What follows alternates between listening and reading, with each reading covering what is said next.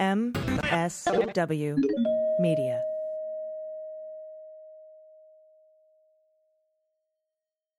News with swearing.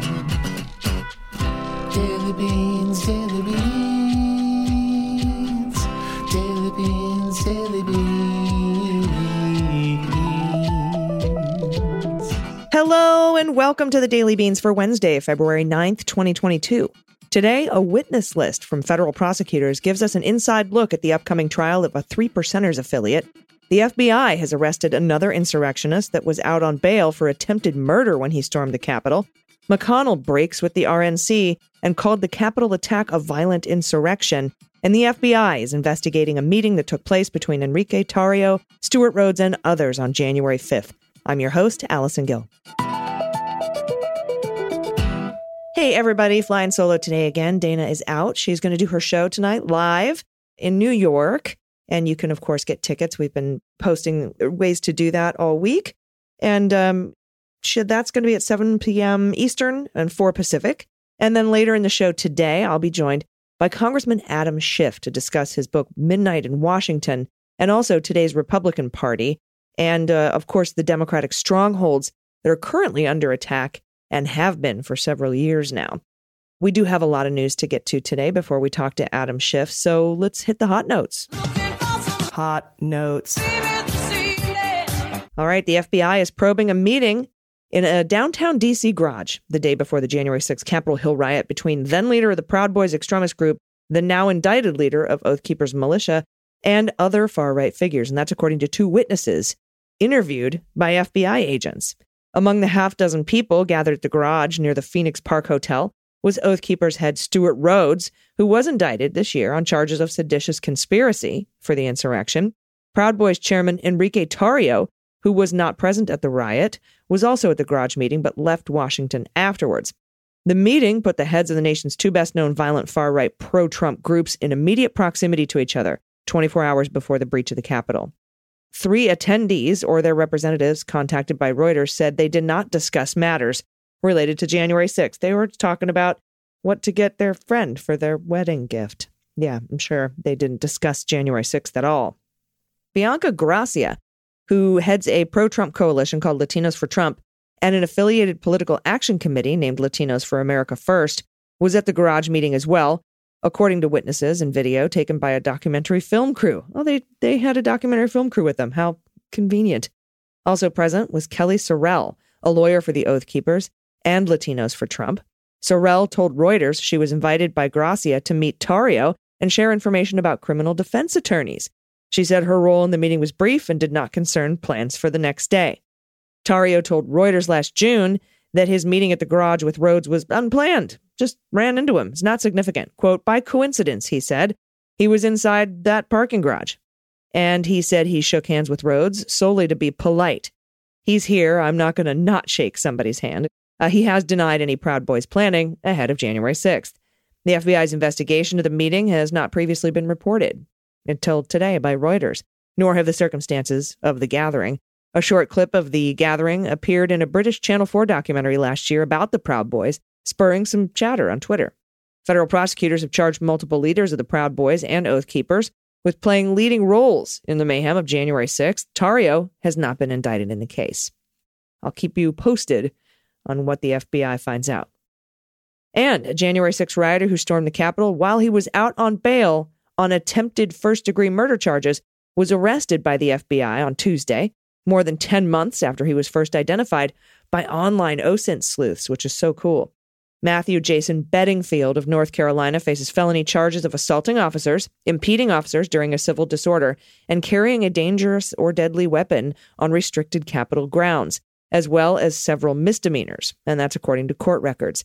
Bedingfield was first publicly identified in a Huffington Post story in March after online sleuths investigating the attack used facial recognition to find his mugshot and then confirmed his identification with the help of his father's Facebook page. Bedingfield traveled to Washington on the 6th with his father, a fellow Donald Trump supporter who also believed the former president's lies about the election. The two had attended a November 2020 rally in Washington in support of Trump's efforts to overturn his election loss. Images that Bedingfield's father posted of that rally showed his son wearing identical Nike sneakers and carrying the same pole attached to an American flag as he did on January 6th. When he stormed the Capitol, Bedingfield was on bail on a first-degree attempted murder charge in connection with a December 2019 shooting of a 17-year-old in a Walmart parking lot when Bedingfield was 19 years old. He was initially held on $1 million bail, but after he secured pretrial release when bail was lowered to $100,000. After he stormed the Capitol on January 6th, Bedingfield pleaded guilty to a lesser charge in connection with the shooting. He was on probation in the shooting case when he was arrested Tuesday. Video compiled with the help of online investigators shows Bedingfield at the front of the mob outside the Capitol, jabbing at the police line with his American flag, throwing a metal object at cops, and appearing to give a Nazi salute.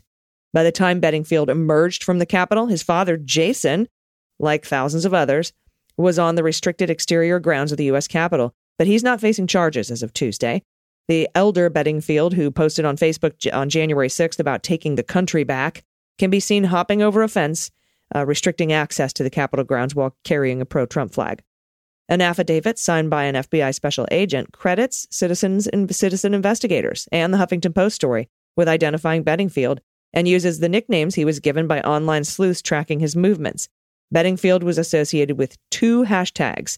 Hashtag Soggy Kid Insider, possibly because he's pictured emerging from the Capitol covered in what appears to be liquid, and hashtag Nazi Gray Hat, possibly because he appeared to be making the gesture commonly associated with Nazis. And also, prosecutors late Monday began laying out their trial strategy for a January 6th case in the clearest details yet, indicating they intend to call multiple Capitol police officers, a former Senate aide, a member of the Three Percenters militia who was granted immunity, and the Secret Service agent who helped supervise then Vice President Mike Pence's visit to the Capitol that day. Prosecutors revealed their proposed witness list in the case of Guy Reffitt, a Texas man who was charged with storming onto Capitol grounds, attacking multiple police officers, and carrying a firearm. Reffitt is charged with civil disorder, obstructing Congress's proceedings, that's the big one, carrying a semi-automatic handgun to the Capitol, and later, after returning home, attempting to obstruct justice. Secret Service Special Agent Paula Wade will tell jurors about preparations for January 6th session and Pence's visit to the Capitol with his family members. Wade will also walk jurors through surveillance footage of the Pence evacuation. And it dawns on me, why did Pence bring his family to the Capitol that day, knowing there could be trouble? Shield? Or did he not know? Was he not expecting this? Anyway, the witness list also includes 3 Capitol police officers who say they attempted to stop Reffitt's advance with pepper balls and chemical spray. Sergeant Adam DeCamp, Sergeant Matthew Flood, and Officer Shawnee Kirchhoff are expected to describe confronting Reffitt outside the Capitol as well as calling for and deploying their non-lethal weapons against him. Their testimony will be supported by surveillance video clips, radio clips, and photos taken of the interactions with Reffitt.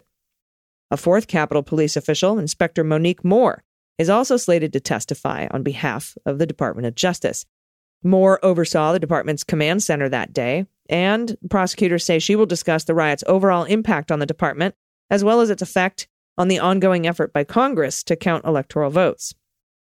The witness list also reveals that jurors will get a history lesson on the Electoral Count Act from a Senate aide, Daniel Schwager, who was counsel to the Secretary of the Senate on January 6th, and was on the Senate floor when rioters broke into the building and forced them to evacuate. Schwager, prosecutors say, will explain to jurors how the January 6th session of Congress works and its significance in finalizing the results of the presidential election. The Justice Department revealed its plans to call Reffitt's 2 children, including his son Jackson Reffitt, who reported his father to the FBI in December of 2020 and then secretly recorded him after he returned home from Washington in January of 2021. Jackson Reffitt has publicly talked about his efforts in various media interviews over the past year. Both of Reffitt's children are expected to testify about what the government has described as threats their father made to his family to prevent them from reporting him to federal investigators. That's the obstruction part.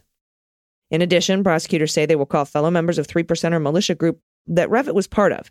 This associate, quote, traveled with the defendant from Texas to Washington, D.C. and back between January 4th and January 8th. He will testify about how he knows the defendant, discussions he had with the defendant, their travel arrangements, the defendant's firearms and tactical gear, and the defendant's movements and actions. The witness is only identified on the list as R.H. in the new filing. He was granted immunity in exchange for this testimony. All right, over to the 1-6 committee. They have postponed depositions for Rudy Giuliani, Jenna Ellis, Boris Epstein, and Sidney Powell. That was supposed to happen Tuesday, today. When asked how the committee will deal with these witnesses not showing up, Rep. Zoe Lofgren told Wolf Blitzer, quote, "Not everyone we are eager to speak with is eager to speak with us, but we will get all the information we need." We know that Rudy and Powell, by the way, are both under federal criminal investigation at this time. All right, in other news, Mitch McConnell is the latest to break with the RNC. From NBC News, Senate Minority Leader Mitch McConnell disagreed Tuesday with the Republican National Committee's recent censure of two top GOP lawmakers, as well as its characterization of the attack on the Capitol. Quote, "We were all here. We saw what happened. It was a violent insurrection for the purpose of trying to prevent the peaceful transfer of power after a legitimately certified election from one administration to the next. That is what it was." That is blindingly clear. There is no ambiguity there. Legitimately certified election. Took it a step further than Pence did. Pence just said Trump was wrong. He couldn't overturn the election. Mitch took it a step further and said this was a legitimately certified election. McConnell also said Tuesday the RNC shouldn't be in the business of picking and choosing Republicans who ought to be supported, adding the National Committee's role is to back all members of the party. Quote, "The issue is whether or not the RNC should be sort of singling out members of our party who may have different views from the majority. That's not the job of the RNC." McConnell's comments also contrast with those of House Minority Leader Kevin McCarthy, who ran away today when asked about it. He's evaded questions about the RNC's depiction of January 6th, but McCarthy criticized Cheney and Kinzinger when asked about the censure resolution. But yeah, he just ran. Can you imagine like being at work and if your boss comes, you just run. Just run away. Run away. All right, after this break, I will have the honor of speaking with Congressman Adam Schiff about the growing split in the Republican Party, the strongholds that saved democracy and how they're currently under attack, as well as his book, Midnight in Washington. Stay with us. After these messages, we'll be right back. Hey, everybody, it's AG, and the Daily Beans today is brought to you by Allform, makers of high-quality, customizable furniture for your home. Allform manufactures premium furniture tailored to your specifications, and they deliver it right to your doorstep, fast and free. Using Allform, you can design your own luxury furniture using premium materials, but a fraction of the cost as regular stores. And really, it's so much faster. I remember I got a couch one time, it took 12 weeks. But this is just 5 to 7 days, and it comes in the mail, and you can put it together yourself without any tools. And they have these premium materials. You get to pick the fabric and the leg finish and the configuration, and the fabric is spill, stain, and scratch resistant, so it's great. It's great for pod pets. You know, I have a 3-seater sofa with whiskey-colored leather. I chose a walnut leg to match my mid-century vibe in a chaise lounge. It's beautiful. It's comfortable. And it fits my specifications. They have armchairs and love seats all the way up to 8-seat sectionals, so you can start small and add seating if you want. If your house grows, your family grows. Best part, you have 100 days to decide if you want to keep it. That's over 3 months. And if you don't like it, they'll pick it up for free and give you a full refund. And it comes with a lifetime guarantee, a forever warranty. So to find your perfect sofa, check out allform.com/dailybeans. And Allform is offering 20% off all orders to our listeners at allform.com/dailybeans. All right, everybody, welcome back. I'm honored to be joined today by Chairman of the House Intelligence Committee, member of the January 6th Select Committee, and author of Midnight in Washington, How We Almost Lost Our Democracy and Still Could. It's representing California's 28th District, Congressman Adam Schiff. Congressman, welcome. Thank you. Great to be with you. It's an honor to speak with you today. And I have devoured your book. It's absolutely beautifully written, and there's so many poignant moments. And I love that Timothy Schneider had written a blurb on it, it's right here. I've got it right with me. It's my little compendium on tyranny. And so I have a couple of questions for you about some of the things that you discuss in this book. In the very first chapter, you open with the insurrection, and I was hoping you could describe that day. Well, I had suggested to the Speaker about 6 months before the election that we form a small group of members to try to anticipate all that might go wrong in the election. What happens if the Electoral College is tied?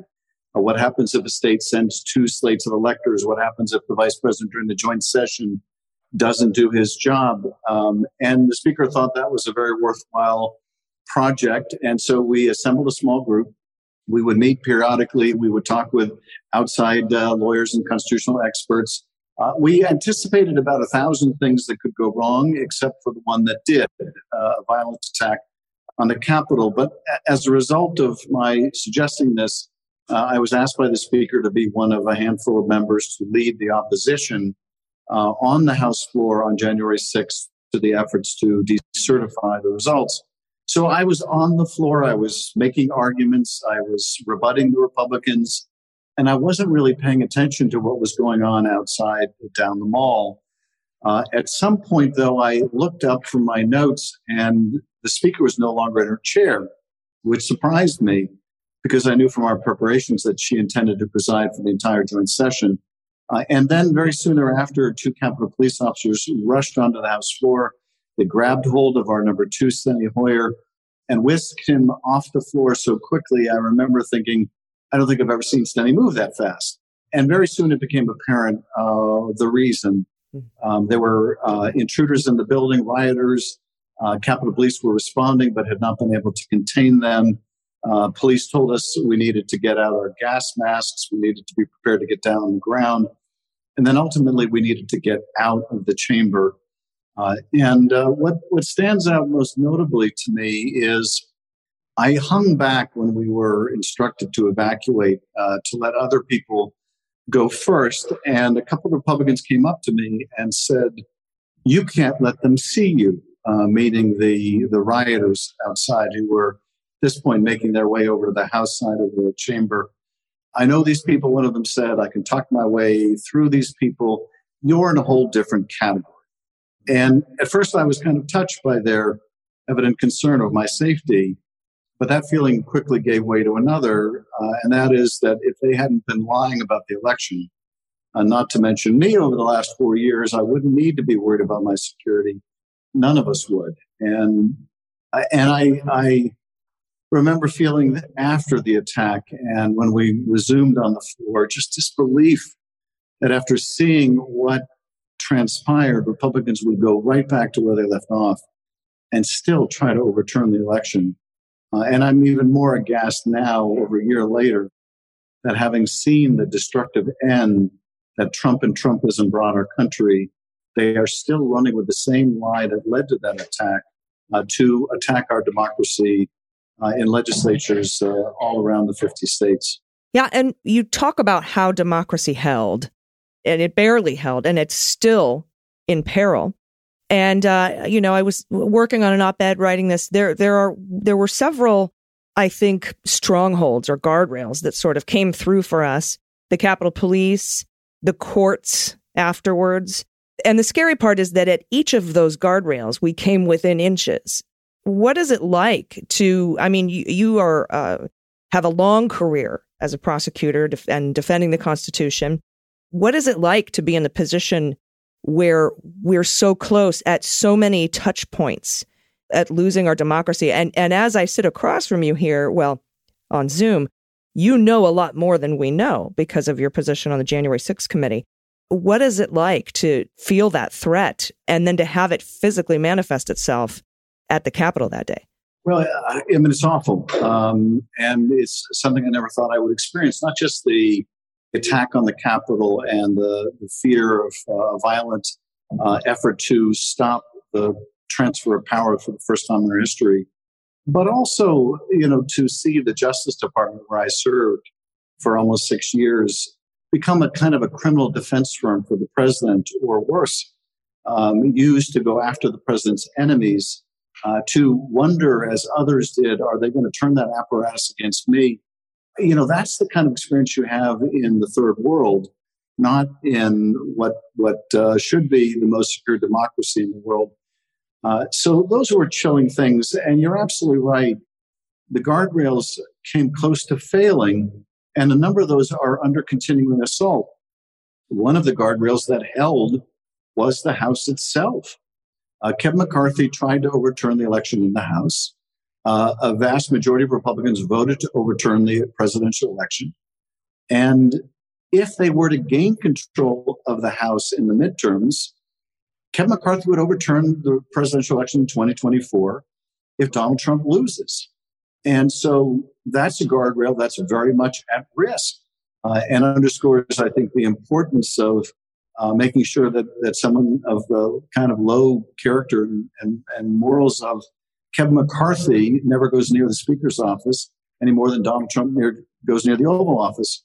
But, one other guardrail that held was that local and state elections officials, Democrats and Republicans, did their jobs. And one of the takeaways of Trump and his enablers seems to be that if they couldn't get the Secretary of State in Georgia, for example, to find 11,780 votes that don't exist, they're determined to have someone in that job and others around the country who next time will. And, even local technocratic elections personnel are being run out of their posts with death threats. So these are the guardrails that are currently under assault that we need to pay attention to. We need to shore up. Yeah, especially the laws now that are passing in the wake of the big lie, not just voter suppression laws, though they fall under that umbrella, but the laws where in certain states they want the state legislature. Because like we were talking about what if nobody gets to 270? Oh, well, then it goes to the House, et cetera, et cetera. And, we were thinking of that there were states who wanted to send alternate slates of electors, and we're actively talking about that. And we sort of laughed it off like, you can't just, overturn the will of the voters and send your own electors. And besides, the laws don't allow that right now, as we've seen from memos to Wisconsin and Arizona back in 2020. But, we were like, how go ahead and try to pass that law. I dare you. Go ahead and try to pass a law that says no matter how you vote, we the state legislature, are going to determine who the electors are. Yet they're doing it. That's exactly right. And to me, that is the most chilling of all. Mm-hmm. These efforts to disenfranchise people are just pernicious and a return to the kind of bigotry of Jim Crow of many years ago, a new generation of Jim Crow. But the efforts at election subversion to empower Republican boards and legislatures to essentially overturn the popular will if they don't like what voters do, that is a terrifying attack on the infrastructure of our democracy. They're really taking a page out of Viktor Orban, the wannabe dictator in Hungary's playbook, using the instruments of democracy against itself, not relying the next time on a violent insurrection, but relying on quasi-legal means to diminish our democracy to the point where they can undermine the results of a presidential election. And to me, that is among the most fragile points of our democracy at present. It's why Putin has been where he is and has been for so long in Russia, because of those small incremental, quote unquote, legal changes to the way that the government functions that allowed him to maintain power. One other point I would add to that, which was really a main takeaway for me coming out of the first impeachment, certainly true of the second impeachment, and that is having a brilliant constitution is not enough. Having well-framed laws is not enough. Having pernicious laws like they're trying to pass is even worse, of course. But at the end of the day, we are reliant on members of the legislature and of Congress honoring their oath of office, being informed by ideas of right and wrong, and having some devotion to the truth. And if none of those factors are present, if members will just ignore the truth, propagate a big lie or a bunch of small ones, or believe that anything they do that helps perpetuate themselves in power makes it right, then none of it works. And so we're facing, I think, a crisis in which one of America's two great parties has given up being a party of ideas, has given up being a party devoted to democracy, has become a kind of autocratic cult of the former president. And that puts us on a very perilous footing. Yeah, indeed. And I want to talk more about where they are today versus where they were when you wrote the book, which isn't too far, but definitely farther. I do have to take a quick break. And when I come back, I want to talk about that. And I want to talk a little bit about Russia. So everybody stick around. We'll be right back. Hello. I'm Jeff Stein. And I'm Jean Meserve. Together, we host the Spy Talk podcast. Every week, we delve into the worlds of intelligence, foreign policy, military operations, and the intersection of all three in national security issues. Spycraft, cybersecurity, violent extremism, whether at home or abroad, technology's impact on intelligence gathering. We cover it all and much more. We interview former spooks, military officers, government officials, journalists, and national security researchers, leveraging our backgrounds in military intelligence and homeland security, along with our decades of experience as journalists and news organizations like Newsweek, The Washington Post, and CNN. So join us every Thursday for a new episode of Spy Talk, available wherever you get your podcasts.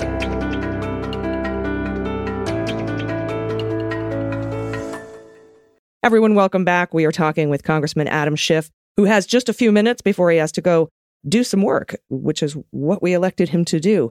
I'm going to go right to the end of my interview. I want to talk to you really quickly about your speech on the well of the Senate, where you said stirringly, and by the way, I think this will go down as one of the best speeches in recent history. You said your names will be tied to his with a cord of steel and for all of history. And recently, including today, we are seeing Republicans, like big name Republicans, start to back away from the RNC and Donald Trump and their language about legitimate political discourse. Is this too little, too late? Well, at the moment, it's still too little. But I hope it is a sign of things to come. We really need the Republican Party to return to being a party of ideology. I hope that people like Liz Cheney and Adam Kinzinger represent the future of the Republican Party. We need two healthy parties to make our system work. You know, over the last several years, we've seen a pretty limitless capacity for Republican members to carry even the dirtiest of Donald Trumpian water. And I would like to think that we're seeing some stirrings of conscience, but sadly, so many of the people that were repelled by the RNC's censure of Cheney and Kinzinger. So many of them are former Republican officials. We need more currently elected officials to speak out, to show some courage. Then I'll feel that we're really on the right path.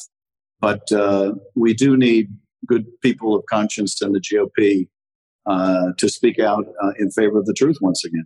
Yeah, I couldn't agree more. There are a lot of former Republicans speaking out. We need the current ones too. And finally, probably one of the more striking lines that you write in the book is that you say, we do not have the luxury of despair. And when thinking of that and framing it with the length that justice takes and the silence of the Department of Justice, there are growing concerns that the Department of Justice, what's going on at the Department of Justice, and we aren't really clear about what the committee is working with the Department of Justice on. And you have said, you haven't seen any signs of this, and it's very concerning. Has anything changed in that? Any developments in that? How do we move forward, keeping together and holding it together and holding up our institutions, but also having real and reasonable concerns about the length of time the Department of Justice is taking? I feel pretty confident about what the department is doing vis-a-vis the January 6th insurrectionists and the continuing investigation into how they were organized, funded, etc. The charging of seditious conspiracy, I think, was a very important, serious step. My concerns are principally that the effort to overturn the election had many dimensions. January 6th was only the last and final futile effort, but there were efforts to suborn the Department of Justice to that cause. There was all the frivolous litigation. There were the bogus certificates of electors. There was the former president on the phone with the Secretary of State from Georgia, trying to find just the number of votes he needed to win. I think in particular, Georgia merits investigation, and not just by the Fulton County DA. And I see no sign that the Department of Justice is doing that. And that really does concern me. But to conclude where we began, I titled the book Midnight in Washington because midnight is the darkest hour of every day everywhere in the world. But it's also a time of hope because we know that what follows is filled with light. We're going to get through this. As you say, and as I mentioned in the book, we don't have the luxury of despair. What gives me optimism about the future is the fact that there are so many millions and millions of Americans all over the country in every state who love and cherish our democracy and far outnumber those who are at the moment trying to tear it down. So we will get through this, but what we do in this moment will determine how quickly we get through it or how much damage we have to suffer along the way. So we all need to be engaged right now. We can all play a role. As the speaker likes to say, know your own power. And we all have the power in our own circles to make a difference right now in the life of our country. Yes, I agree. I don't think we should wait around for one person to save us. It's up to all of us to do that. Congressman Adam Schiff, thank you for your time. Everyone, you can buy Midnight in Washington wherever you get your books. I appreciate your time today. Thank you. Well, thank you. And if your listeners read as part of a book group, let me know. I've been enjoying popping in on some Zoom book club meetings, so would love to do that. Excellent. I'll be in touch. Thank you so much. You bet. You take care. Everybody stick around. We'll be right back. Hi, I'm Frances Callier. And I'm Angela V. Shelton. And we're Frangela. You know what you need in your life?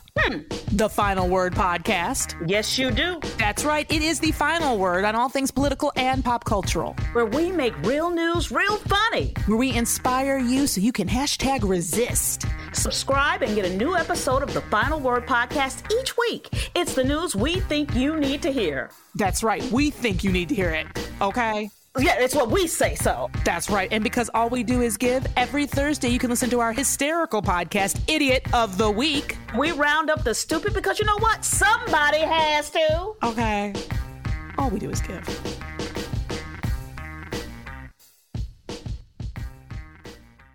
Everybody, welcome back. It's time for the good news.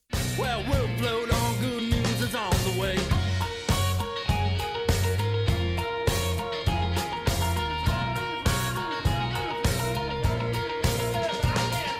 And I want to thank everyone for sending in their good news stories. If you have anything you want to send in, whether it's pod pet pics or find a cat or what the mutt, or you want to tell me how dumb you think Louis Gohmert is, or shit kids say, or shit parents say, pictures of Halloween costumes, I take those all year. Your whoopee stories are one of my new favorite things. And of course, if you're a creator, I want to know what you're making and I want to know where we can get it. So, by the way, you do that at dailybeanspod.com and click on contact. First up, from She, Her, and She, Her, two anonymous ladies. Hello, Leguminati loves. You asked for pibbles in sweaters and artwork. So this bitch saw her golden opportunity to show off all her I am not Minnesota nice, fuck that shit energy. Mamas adopted me from Tulsa. Get your shit straight if you're nasty. Can I propose a new game of pet theme songs? In her booties, nose leash, and the candy cane indignity we call a sweater, Kittens is a sad trombone. That's the pibble. In normal times, my wife says Kitten's song is the greatest American hero theme song. Believe it or not, I'm walking on air. And yeah, dude, XOXO to everyone. Thank you very much. And look, you forgot to, okay. The shoes are my favorite. I love the candy cane sweater, but yeah, this pibble is like, please don't take my picture and send it to people. Look, oh, what a sweetheart. Oh my gosh. And the dog's name is Kitten. That's so perfect. Thank you so much. Thank you. Oh, and there's a drawing. Oh, that's beautiful. With one foot off the curb. Thank you very much. Next up from Jory, pronoun she and her. Ladies of the beans. I have a what the mutt and a PSA. I have two lovely mutts, Penny Pants and Spruce. This morning, I set one of my AirPods on the nightstand and went about my childcare tasks. A little while later, I went looking for it and it was gone. With dread, I realized the puppy must have gotten to it. I found what remained of the pod and thankfully the battery. Anyway, learn from my near miss, dear beans. Pictured as the culprit, Penny Pants. Her black markings go down both back legs. A girl after my own heart and what looks like yoga pants.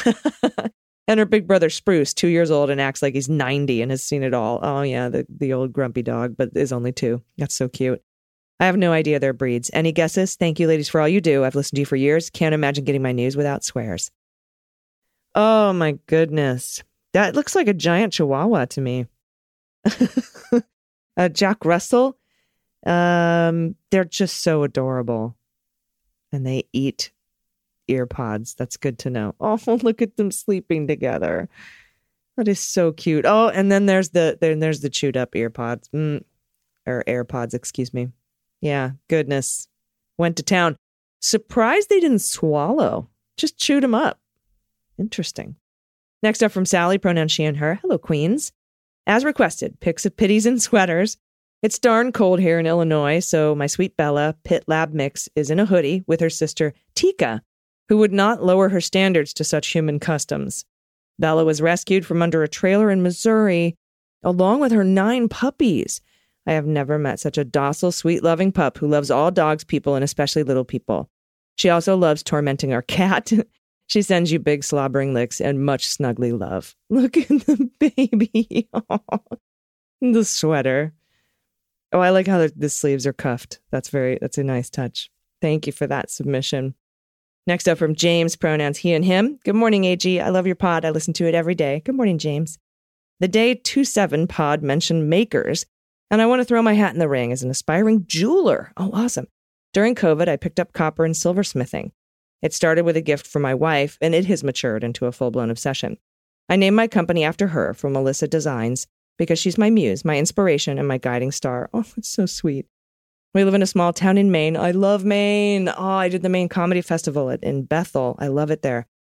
I handcraft all my own pieces from raw silver and copper.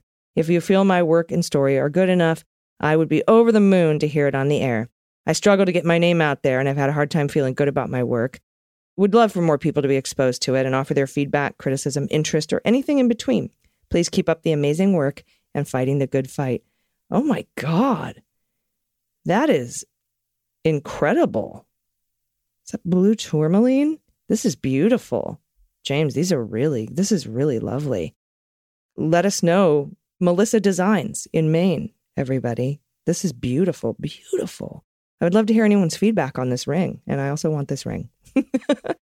Next up from Norma, pronoun she and her. Greetings.